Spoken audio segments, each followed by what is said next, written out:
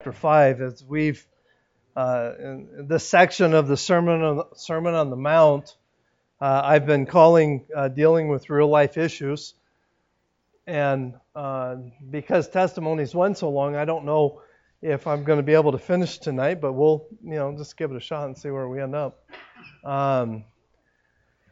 But we've been dealing with, Jesus was dealing with 6 real life issues that for the time were hot button issues, and they are still hot button issues today. And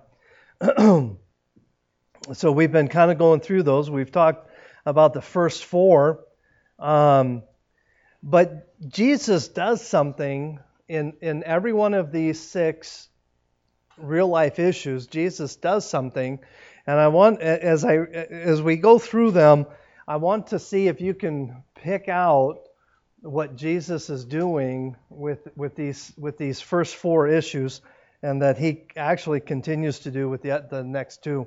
So in chapter 5, in verse 21, Jesus says, excuse me, "And ye have heard that it has been said by them of old, Thou shalt not kill, and whosoever shall kill shall be in danger of the judgment. But I say unto you, that whosoever is angry with his brother without cause shall be in danger of judgment. And whosoever shall say to his brother, Raka, shall be in danger of the council.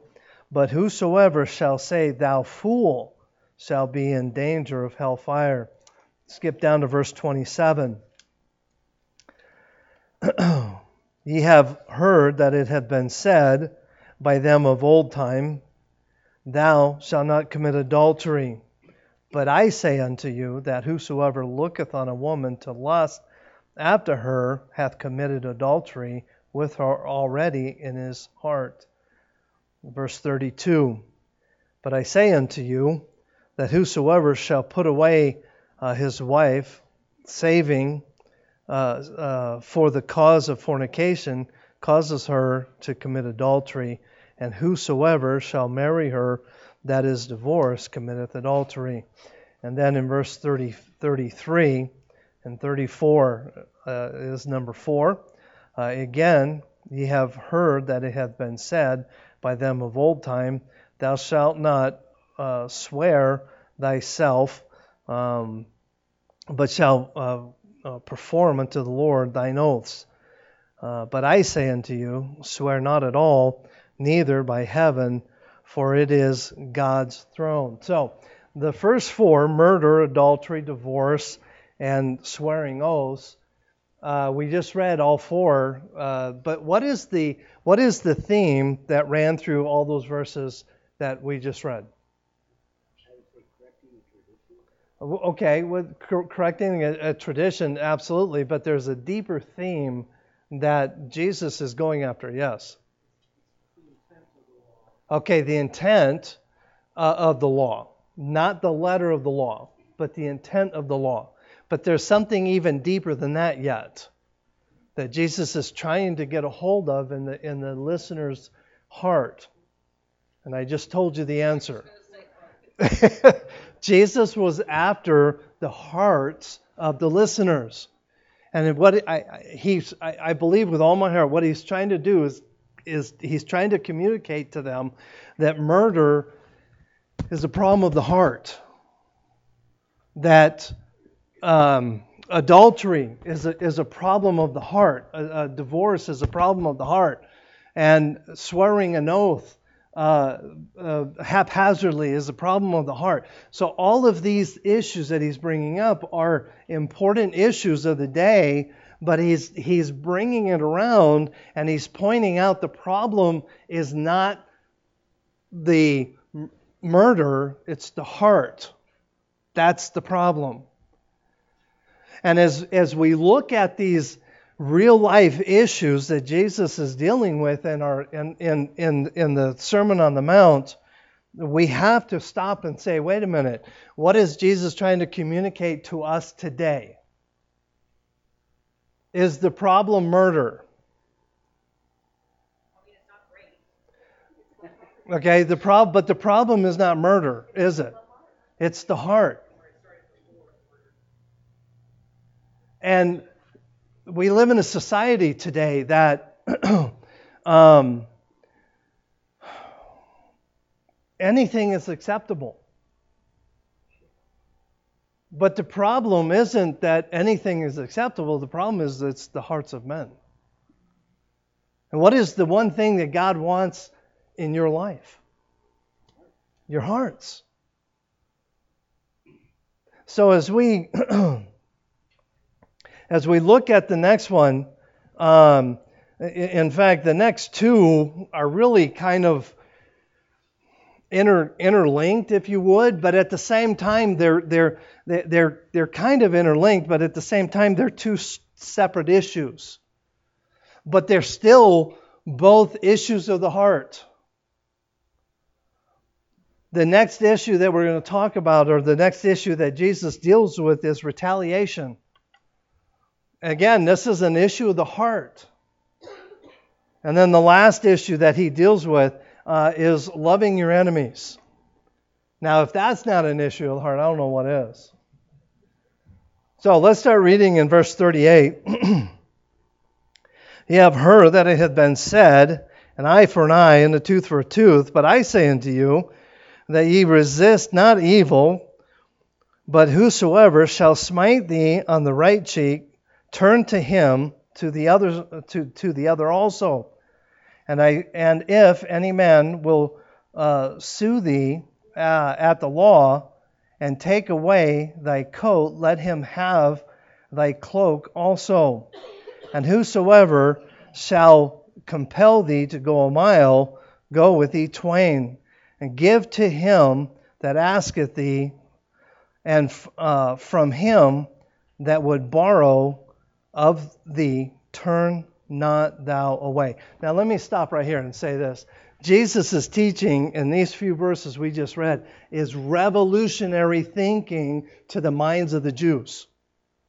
It is absolutely contrary to what they have grown up thinking. And we'll get into that here in a minute. And then he goes on, verse 43, and he says, Ye have heard that it hath been said, Thou shalt love thy neighbor and hate thine enemy. But I say unto you, love your enemy, bless them that curse you. Again, this is revolutionary thinking. They had to be sitting there thinking, this guy has lost it. But I say unto you, verse 44, love your enemy, bless them that curse you, do good to them that hate you, and pray for them that despitefully use you and persecute you, that ye may be the children of your Father which is in heaven. For he maketh his sun to rise on the evil and on the good, and sendeth rain on the just and the unjust. For if ye love them which love you, what reward have ye? Do not even the publicans the same? And if ye salute your brethren only, what do ye more than others? Do not even the publicans so? Be ye therefore perfect. The word perfect there means mature, even as your Father which is in heaven is perfect. So, we're going to talk about number 5, retaliation tonight. That's my goal. We'll hopefully get through it tonight. Retaliation. An eye for an eye. How many times have we heard that? An eye for an eye is part of the Mosaic law used by Israel at this time. It was embedded into their judicial system. The principle is really pretty simple. Okay, the principle that Jesus is teaching. Let me back up. The principle of an eye for an eye comes from the Old Testament. We'll talk about that here in a second. But now I want you to think about this for a second. Why in the Old Testament did Jesus tell the Jews an eye for an eye, a tooth for a tooth, a hand for a hand, and so on? I mean, there's a whole list of things. But what is the purpose for the eye for an eye, tooth for tooth? What is the purpose of that? Okay, justice. Okay, equal justice. Okay, and the reason, okay, God, the point was this: if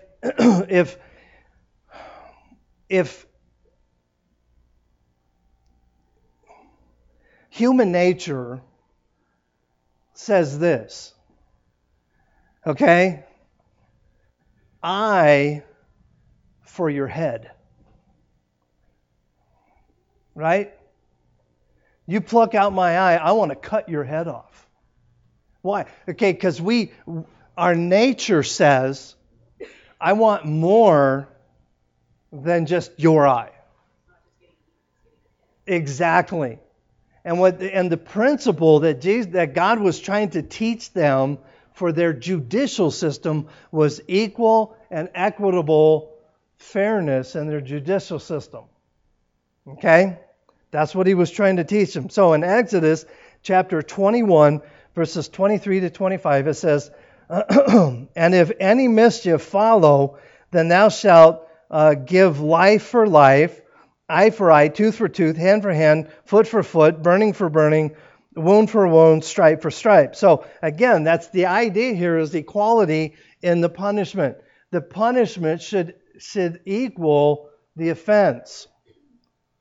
But again, what do we want to do? We want more. Okay, he hurts me, he should die. Okay? Now the word mischief in this is it means serious injury. So again, what God was trying to teach the Jews was that if somebody is injured, they deserve compensation, but it should be equitable and even or equal. Capital crime. This is not talking about capital crimes. Capital crimes, according to Deuteronomy chapter 17. If somebody killed someone and there were witnesses, then what should happen? Okay, life for life. Okay, but there had to be witnesses. Okay, you couldn't go off circumstantial evidence. It had to be witnesses that saw it take place, and so capital murder. That was the case, but for most criminal acts, or accidents, if you would, then monetary compensation was made. For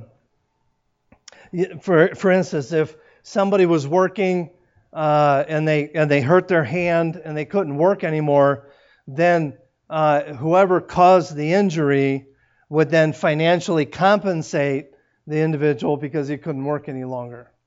Okay, today we call it workman's comp insurance. Okay, and anyway, I don't want to go there. But exactly, yeah. But the eye for an eye scenario is mentioned in Exodus 21, Leviticus 24, and Deuteronomy chapter 19. And in each time, these phrases are used in the context of civil authority. Okay, so get this, because this is important. This is important to the teachings of Jesus, okay?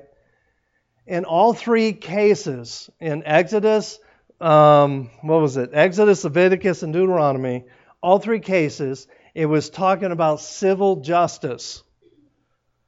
So then, who then dealt out the punishment? A judge. Okay, we would call them judges today, or a magistrate, or whatever. Yeah, they did. But it was always in a civil issue. All three cases. But in Jesus' time, what had happened was the Pharisees had taken it a step further, like they have everything else. Okay? They took it out of proportion or out of context, if you would. And they started to apply it to personal relationships. So the reality of the time was that if somebody slapped you, you had the right to slap them back. Hence the picture Jesus gives us: if somebody slaps you, turn the other cheek.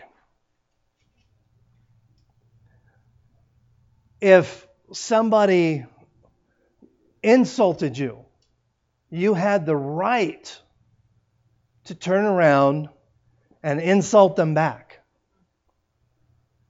It was a God-given right. You see a problem here? Exactly. Where does it stop? And that's exactly what Jesus was trying to get a hold of.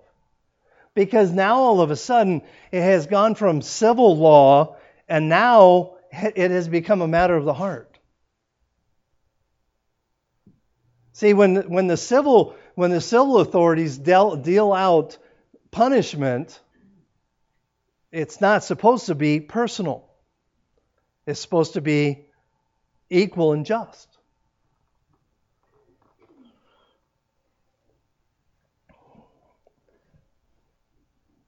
Okay, I have a statement here I want to read. This is important. I found this somewhere. I don't remember where I found it. But anyway, it says this: in giving this new commandment, Jesus is not nullifying the Old Testament law. Rather, he is separating the responsibility of the government from the responsibility that we have on a personal level before God and others. This is an important distinction here. Jesus is not nullifying the judicial responsibility of dealing out punishment. In fact, if you look at the foundation of our country, the judicial system of our country, it is based very much of it is based on the Old Testament teachings of the law and how to deal it out and the equality of the law and so on and so forth. We have no business seeking retribution for personal slight. That's what Jesus is telling us. Psychologists tell us that violence is born of weakness, not strength. It is the strong man who can love and suffer hurt. It is the weak man who thinks only of himself or hurts others to protect himself. He hurts others, then runs away to protect himself. So this evening, I want to look at Jesus in this passage identifies 4 specific areas that he specifically identifies 4 specific things. In verse 39, he says this: "But I say unto you that ye resist not evil, but whosoever shall smite thee on the right cheek, turn to him the other also." So the first one that he talks about is personal insult. Personal insult. You can't get any more personal than somebody walking up and smacking you in the face. Turn the other cheek. Is he literally saying, "Hey, okay, here, you got this one, here, take out this one too"? That's not what he's saying. In essence, what he's saying is just ignore him. Yeah, and that was I was just getting ready to say. But what do we want to do? No, we don't. We want to get ahead. I mean, you slap me, I'm going to knock you out. I mean, that's how we are. I think one of the stupidest things I've ever seen, and I've only seen just snippets of it, is these contests where these guys slap each other. I'm like, how stupid do you have to be? Come over here, let me do that. It's idiotic. I don't get it. But there's an important concept here, and Jesus is not telling us to be passive. Okay, so please understand that. He's not teaching passivism. He's teaching strength. He's teaching strength. It takes a strong man, it takes a strong person to stand and take personal insult. He doesn't say, run away. What does he say? Stand there and turn the other cheek. That's strength.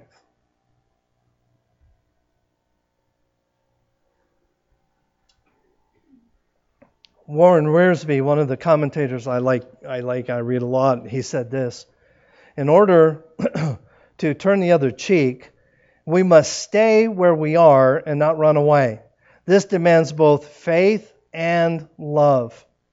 It also means that we will be hurt. But it is better to be hurt on the outside than to harm on the inside. But it further means that we should try to help the sinner. We are vulnerable because he may attack us anew. But we are also victorious because Jesus is on our side, helping us and building our character.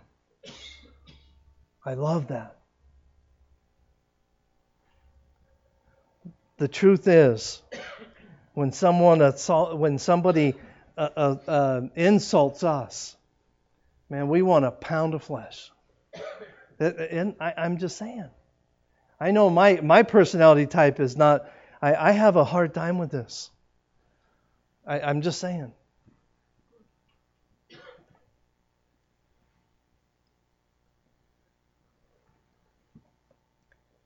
Jesus, in this statement, in verse 39, gives us a hard look at our hearts. Because our hearts don't want to do that. Our hearts want to retaliate. And Jesus says, don't do it. The second thing he talks about, in verse 40, is fiscal responsibility. And if any man will sue thee at the law and take away thy coat, let him have thy cloak also. In a nutshell, what is he saying? Talk to me. Okay, don't even resist. But not only that, but he ups the ante a little bit. What does he say? Give them what they want, but give them more. He said, not only give them your coat, but give them your cloak. And a cloak in that day was normally very valuable. So the listeners are here say, whoa, back the bus up. What are you talking about? Not only am I supposed to just go along with this, but I'm supposed to give him more than he wants? Humanly speaking, what is that? It's crazy. Christians are to be willing to give more of their material goods times labor than required. I'm going to tell you two stories. Two very true stories. Both of these men were friends of mine. Both of them would be considered professional men. They both own their own businesses. And they both claimed to be Christians. The first one owned a fast food restaurant. And the fast food restaurant took off and was doing great. I'll tell you this much. It was a Dairy Queen. And it did. He was making money hand over fist. And as long as that was happening, life was great. They were living the high life. Then something happened. I don't know. I was never privy to what happened, but something happened, went wrong, and the business started to lose profits. And when that happened, months after, it became harder and harder for him to pay his bills. So in the process, he shifted everything out of his name into his wife's name. The house, the car, the boat, well, both houses, the multiple cars, the boats, everything shifted into his wife's name. And I talked to him one day, and he was telling me all this, and he was bragging about how he was able to keep everything and lose nothing.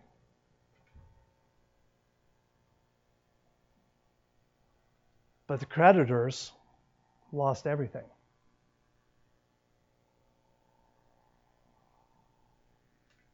Story number 2. This friend of mine wanted to open a new office. So we bought a piece of land near an old building, which was an old bank building. And he was going to move it I don't know, it wasn't very far, maybe a quarter of a mile or less. Move the bank building onto his property and open a new office on this property. So we went out and hired a moving company that moves buildings. And in the process of moving the building, they dropped it and structurally damaged the building. And it was a complete write-off, or a complete loss. He reached out to his insurance company. His insurance company paid some of the costs, but not all of it. So then he went to the moving company, and the moving company said basically, hey, tough luck. And he was out thousands of dollars. You know what he did? He just gave it to God and walked away from it. Which man is Jesus talking about here? The second guy. Which of these two men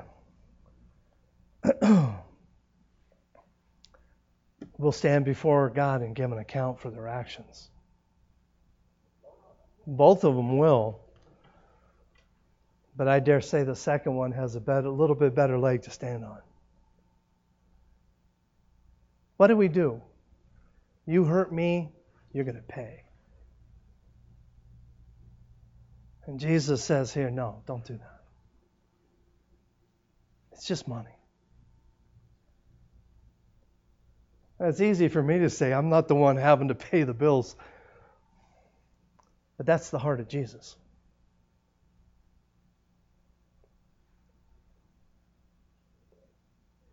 Number 3, verse 41. Let's look at verse 41. And whosoever shall compel thee to go a mile, go with him twain. Point number 3, over and above. Jesus wants us to go over and above. Now we've talked about this verse many times here, and you know I feel like I need to explain it just in case somebody doesn't know this. But in this day, Israel was governed by the nation of Rome, and the Roman law said that any Roman soldier could compel a citizen to carry their luggage or whatever they had for a mile. And if that happened, you had to do it or they could kill you on the spot. So when Jesus is talking here, they knew what it meant to be compelled to go for a mile because it was Roman law. You had to do it. And Jesus is saying here, no, don't go a mile, go 2. And that is insanity to these people. Because why? Why would somebody in that environment go, ain't no way I'm doing that? Talk to me. Because they hated the Romans. Why would I go 2 miles? These people, I shouldn't have to go 1 mile.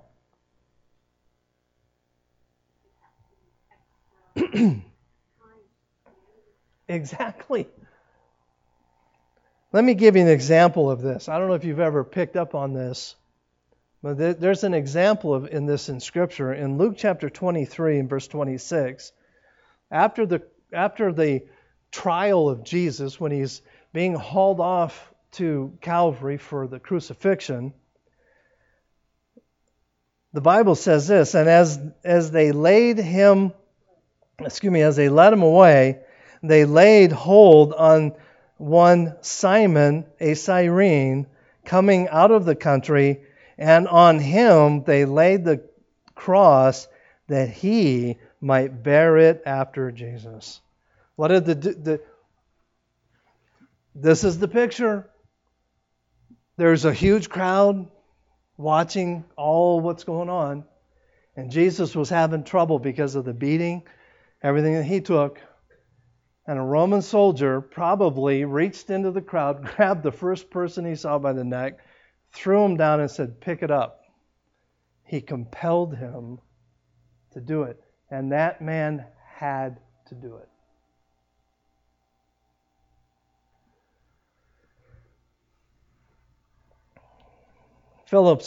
John Phillips wrote this: "The British Navy in bygone days had similar rights to seize able-bodied men in time of war and hail them off to sea to serve their country on starvation wages.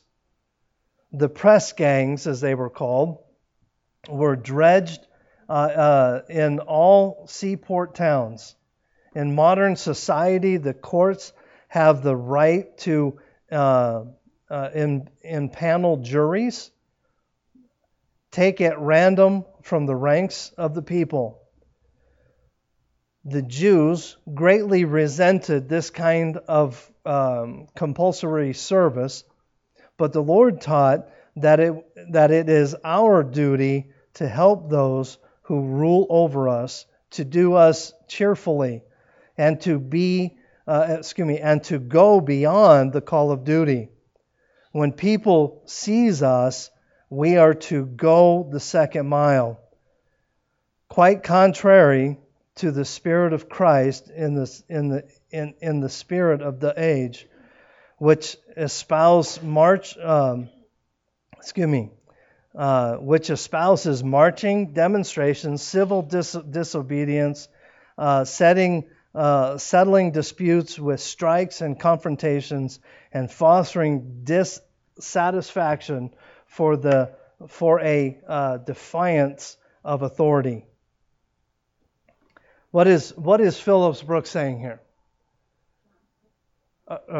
John Phillips. Excuse me. John Phillips is saying this: in our world today, what do we do when we aren't happy? We protest. We throw rocks. We loot. Yeah, we get on Facebook and we say nasty things about people. We go on strike and all that. And what does God say? Don't do it. Not only should you go to work, but you should work extra hard. You say, but wait a minute, Pastor. I am an American citizen. I have the right to demonstrate. And my question is what she just said. What are you first? Are you an American citizen first, or are you a believer in Jesus Christ first? Hopefully, you're a believer in Jesus Christ first. Hopefully. 2 Peter chapter 2, verse 21 to 24. For even hereunto ye are called, because Christ also suffered for us, leaving us an example. What was the example Christ gave us? The fact that He suffered for us. That we should follow His steps, who did no sin, neither was guile found in His mouth, who, when He was reviled, reviled not again. When He suffered, He threatened not, but committed Himself to Him that judgeth righteously, who His own self bare our sin in His own body on the tree, that we, being dead to sin, should live unto righteousness, by whose stripes ye are healed. Jesus taught us. Jesus lived what He taught.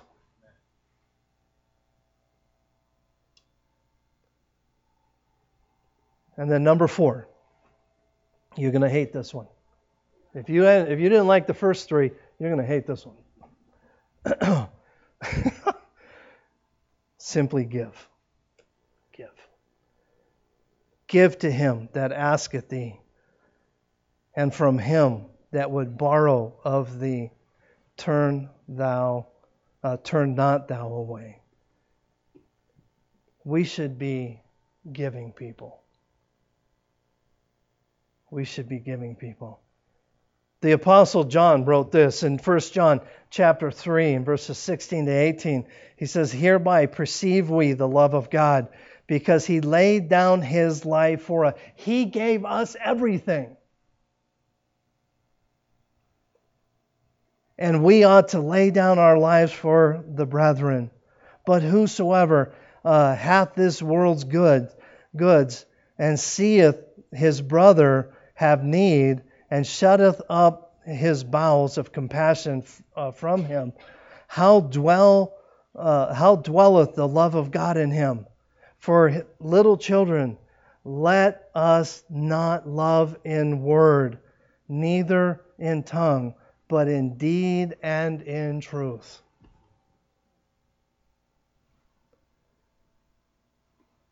An illustration of that. 2 very simple illustrations of that. Number 1 is the love offering we just gave Brother Fry.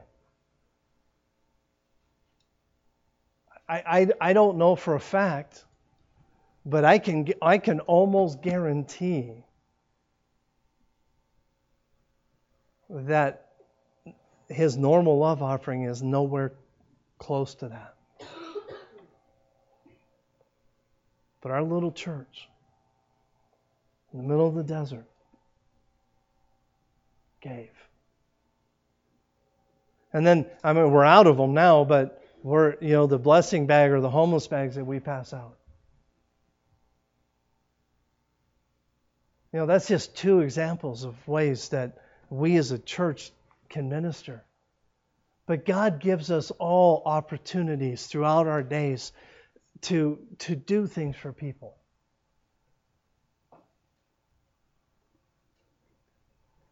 So let's wrap this up and we'll be done. Enforcing the eye for an eye is the job of the judge. It is a civil issue, not a personal issue. And Jesus was going after the hearts of the hearers again.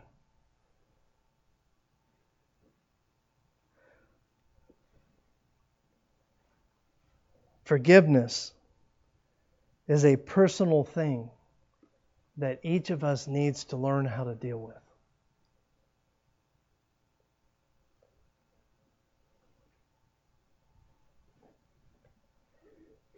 Two very important truths and we'll be done. Number 1, the Christian is guided by Jesus' words to forgive.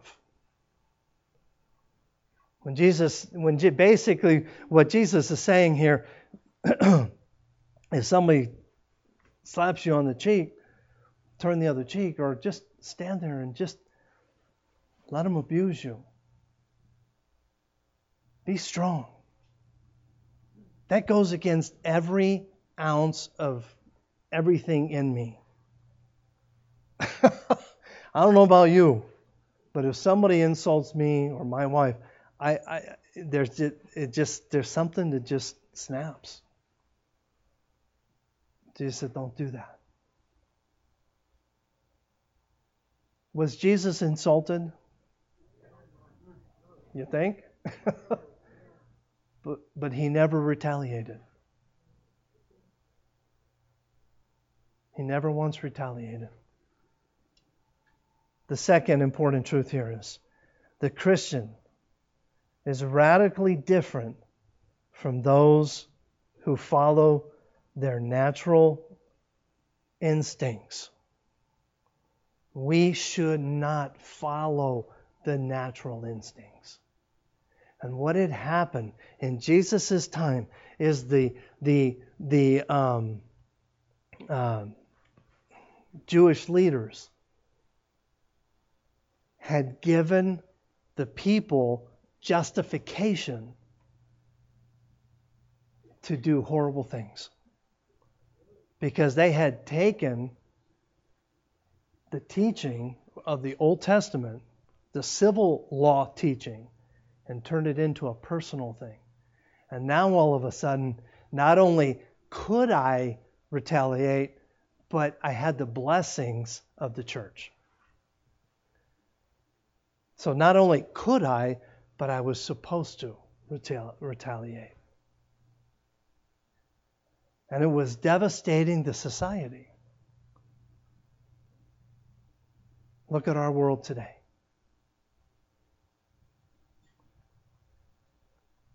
How many of you like lawyers? I like them.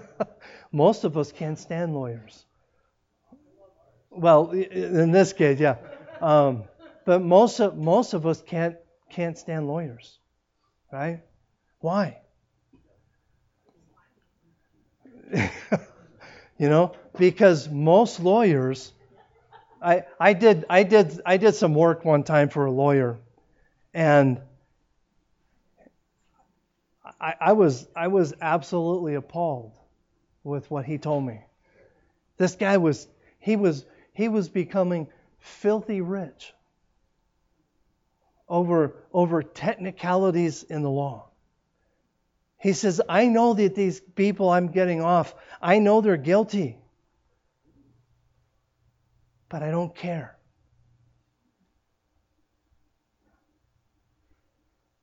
Like, man, how do you sleep at night? What is Jesus saying? You need to be strong. He's not telling us to be weak. He's telling us to be strong. So, number one, murder, adultery, divorce, swearing an oath, retaliation. Next week, we'll talk about our favorite subject, loving our enemies. All right, let's pray. Dear Lord, thank you for your love. Thank you for this time together. We thank you for the Word of God and the power and the life-changing truths that we can learn from this book. Thank you for all that you teach us. For it's in Christ's name we pray. Amen.